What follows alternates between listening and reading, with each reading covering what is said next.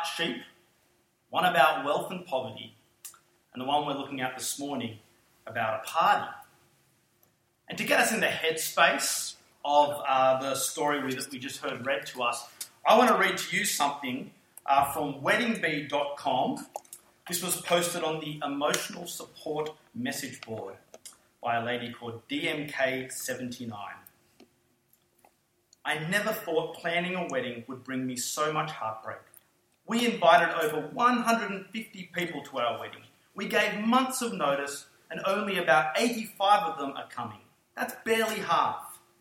I thought my family and friends could rally for just one day to celebrate with me. Forget it. Apparently that is too much to ask. They have other things to do, so they just can't make it. And these are mostly relatives and friends I consider close, not someone I've never met before.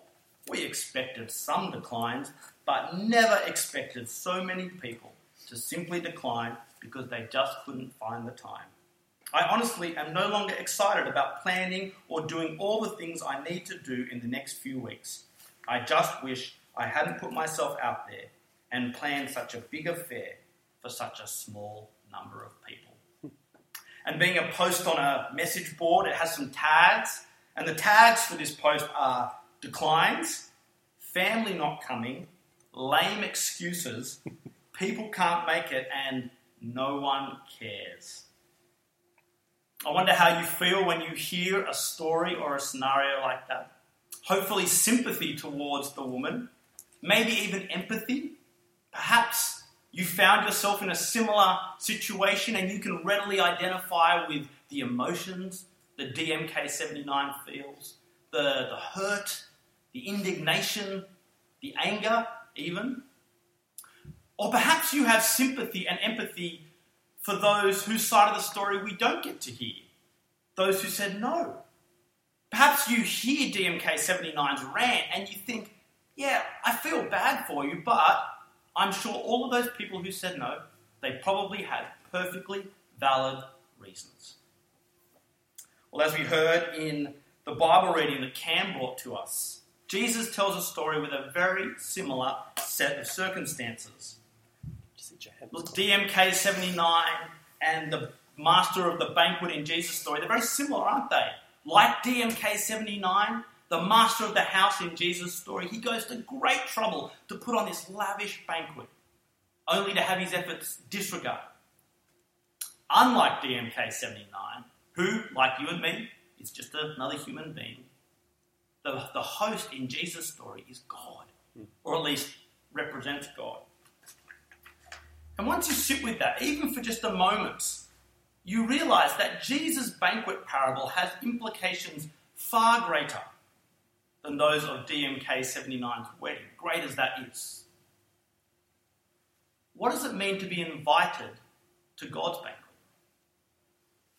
What does it mean to reject that invitation, to say no to God? Are there valid reasons to do that? What does it mean to be shut out of God's banquet forever? Is that possible? Is that reasonable? These are all profound questions that Jesus raises, wherever you stand with God. And as latter-day listeners to this parable, these are questions that Jesus is putting to us to consider. So let's do that. Let's consider those questions this morning. Like many of Jesus' parables, this one comes as a response to someone's comment. You may notice at the beginning of the chapter, if you have your Bible open in front of you, in verse 1, you'll see that Jesus is having dinner at the house of a prominent Pharisee, a religious leader, Jewish religious leader.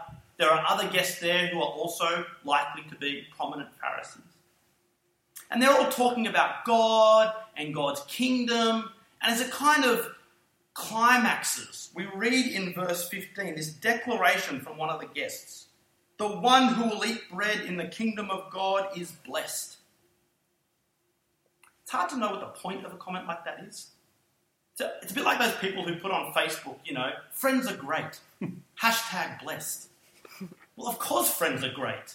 You just want 50 million likes for that comment. This guy seems to be just waiting for the amens to roll in. Of course, whoever eats in the feast in the kingdom of God is blessed. But one thing is certain. the man making the comment clearly assumes that he will be that one feasting in the kingdom of God. And in response, Jesus tells this story. And he begins with a scene very familiar to his listeners. A certain man of means, a wealthy man, he's putting on a lavish banquet. And when it's ready, the man informs his guests so that they can come and enjoy his banquet. Except they don't, do they? We read in verse 18, but without exception, they all began to make excuses. Now, for Jesus' listeners, hearing this story, this is a very unexpected narrative turn. Because Jesus' listeners would have known that these guests are not receiving this invitation for the first time there. In fact, they would already have said yes to coming to this banquet. So this is actually a reneging. This is a going back on their word, which is bad enough in itself. But then there are the reasons they give. Having to see a recently purchased block of land? What, just to look at it? Trying out oxen? Being newly married? No one purchases property without first inspecting it. Being newly married doesn't cut you off from socialising, or it shouldn't, if you're newly married. Hear that? It shouldn't cut you off from socialising. No, we're meant to understand that these are unmistakably lesser alternatives to the wonderful banquet that they have been invited to. We're meant to understand these as not valid reasons, as just lame excuses. They highlight the insincerity of the invitees. But then Jesus' story, it takes another unconventional turn. The guests, they don't want to come, even though none of them wants to come. The understandably upset and angry host, he doesn't just cancel the banquet, which is what you might expect him to do. No, instead, he proceeds to invite people in place of the first invitees. The servant, we're told, is sent out on 2 separate occasions. First, into the streets and alleys to invite to the banquet the poor, the maimed, the blind and the lame. The marginalised of society. Those who would never find themselves at a banquet like this. And then once he's done that and there's still room, he's sent out again by the host, outside the town, to the highways and lanes, to invite even more people to come in, to invite everyone to come in. And not just to invite them, but to make them come in, we're told, to compel them to come in. Why? So that my house will be full. So that my house will be full. This banquet is so great. It's so bountiful. It needs to be enjoyed. The more the merrier. It's real feel-good stuff. But Jesus' story has a sting in the tail, doesn't it? Just as things reach peak feel-goodness, the host finishes with this declaration in verse 24. I tell you, not one of those men who were invited will enjoy my banquet. So the first invitees, they may change their minds. Won't make a difference. They're cut off altogether now. And so the story may climax with the joy of inclusion, but ultimately it finishes in the bitterness of exclusion. And I think by finishing his story there, that is the note that Jesus wants to have resonate with his listeners and have resonate with us. The first becoming last. In particular, there are 2 attitudes here that Jesus cautions his listeners about. 2 attitudes that Jesus says drives rejection of God in a person's life. The first is thinking that you don't actually need to say yes to God. Just like those sitting around the table with Jesus. As Jewish people, they were part of God's chosen people. His original invitees, if you will. Their assumption was, whatever glorious future God has in mind, God has in store for humankind, they're going to be part of it. Automatically. Simply by being Jewish. But this is not an attitude restricted to God's original chosen people. As God's people today, Christian families can be just as prone to the same attitude. It's easy when you've grown up with your family calling themselves Christian, going to church, to assume that any feasting in heaven is automatically going to include you. But Jesus' parable, it does not leave us with that option. Inclusion by spiritual inheritance. There is no such thing. There is no such thing. So please don't rest on that. Don't rest on your Christian upbringing. As parents, don't rest on the Christian upbringing you're providing for your kids, thinking simply by growing them up there in the church that they're automatically going to be a part of God's future. If we're not saying yes to God consciously, actively, then Jesus says we're saying no. So that's the first attitude that Jesus cautions against. The second attitude that Jesus cautions against is thinking that whatever God is offering in the future, it's just not worth holding out for.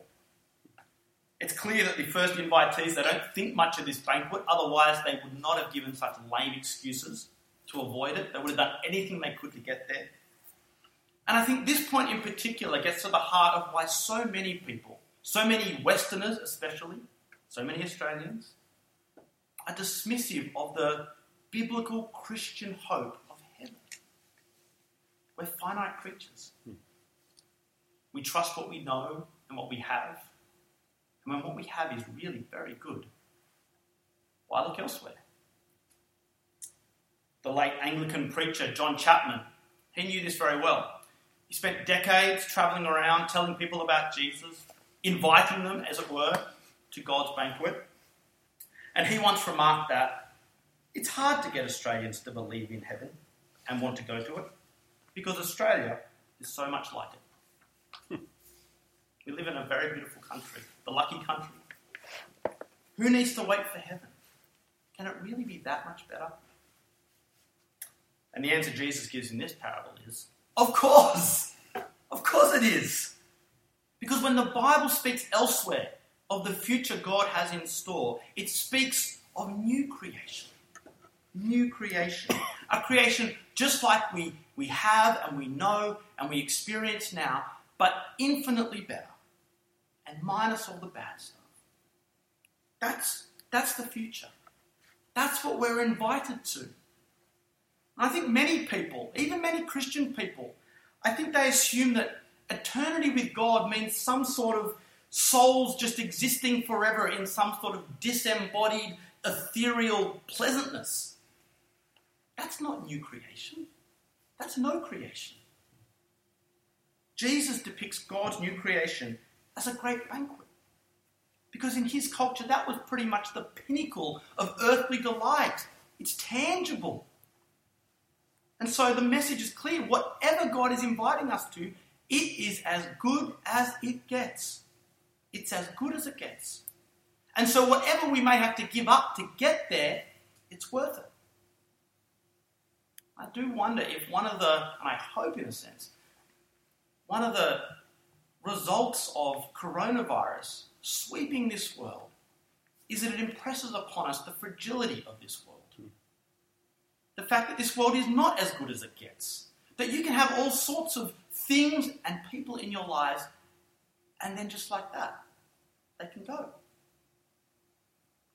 Maybe that will impress upon us why God has in store a future that is depicted like Jesus' great banquet. It's worth it. And so a robust biblical understanding of God's promised banquet, it will help us count whatever costs are involved in saying yes to him. But a lukewarm, unbiblical view will naturally see God's promises as second rate, will naturally gravitate towards apparently better options. And if that is you, if that's where your thinking is at, let me ask you, what's your newly purchased field? What's your 5 yoke of oxen?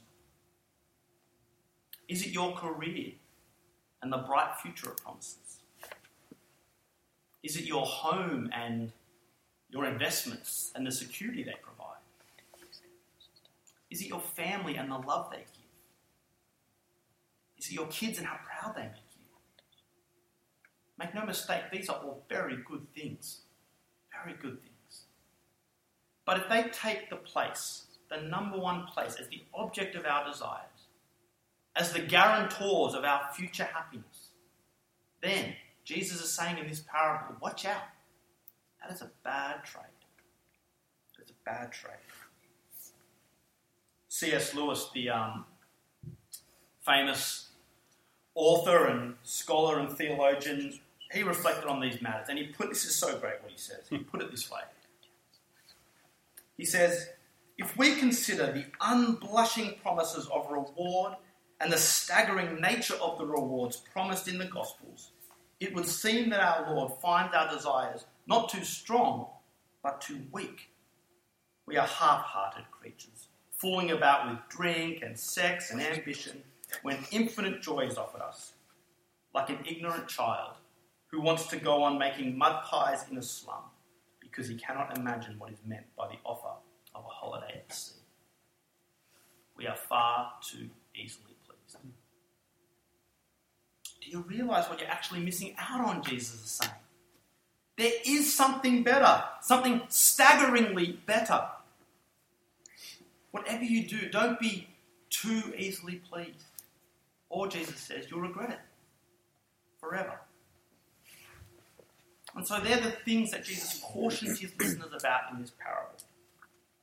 But this parable is more than just a cautionary tale. It's also a message of hope.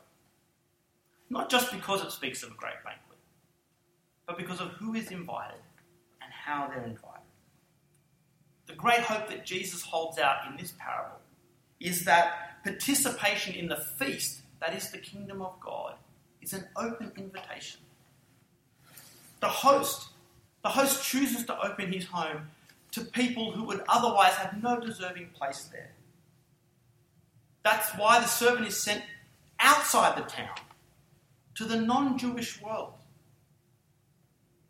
Jesus' point is that God's invitation is ultimately for all people, regardless of background or upbringing or age or standing. And in a world that is obsessed with status and with celebrating those who have made their own success, in that world, this is a true message of hope. A true message of hope. That God's way is the last becoming first, the least becoming most. And the fact is, we're all the least.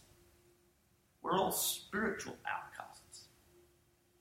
None of us deserves a place at the banquet table. The rejection that Jesus depicts here in this parable is what the Bible speaks of elsewhere as sin. That inborn desire that each human being has to live our lives without reference to our Creator God. It's because of sin that none of us are automatic invitees to God's perfect presence. But we are invited. We are invited. And the reason an invitation can be offered at all is because it doesn't depend on us being worthy, but on Jesus being worthy.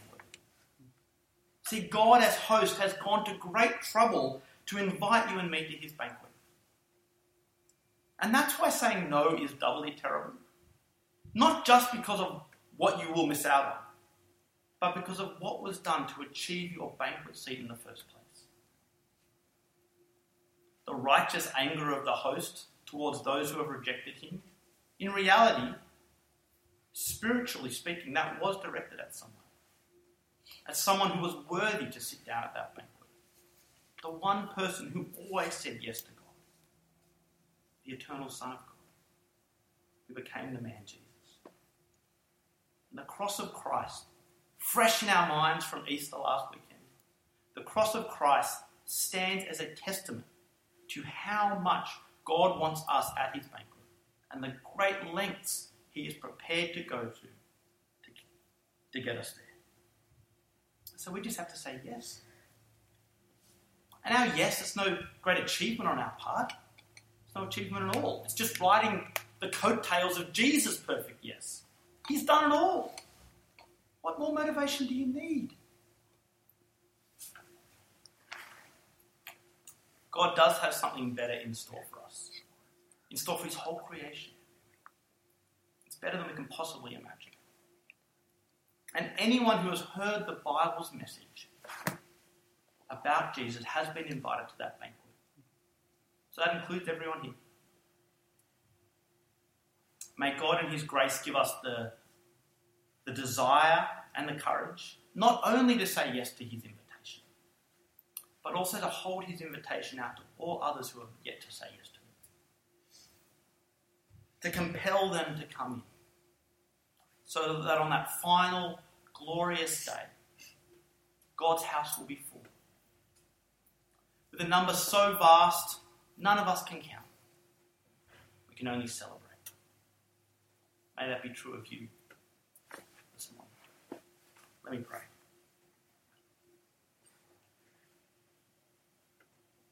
Jesus, thank you that you have invited us to the banquet in the kingdom of heaven.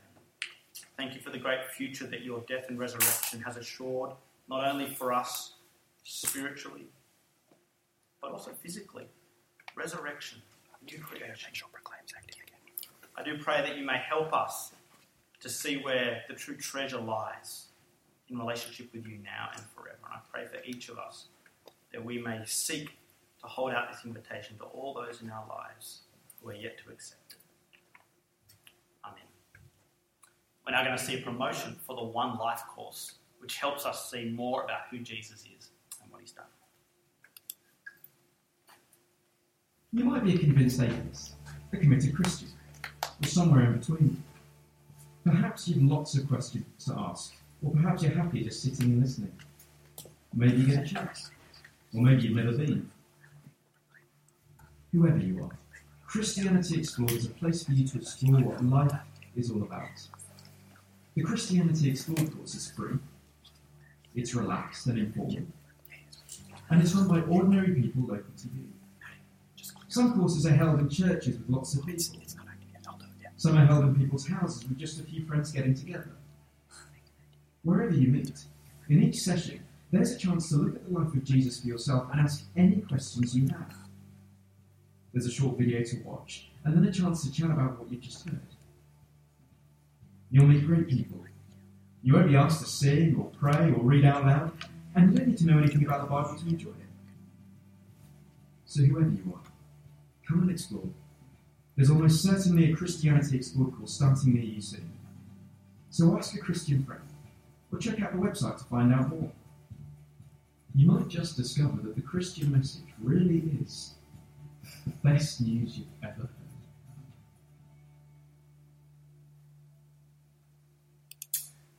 Well, friends, I want to tell you that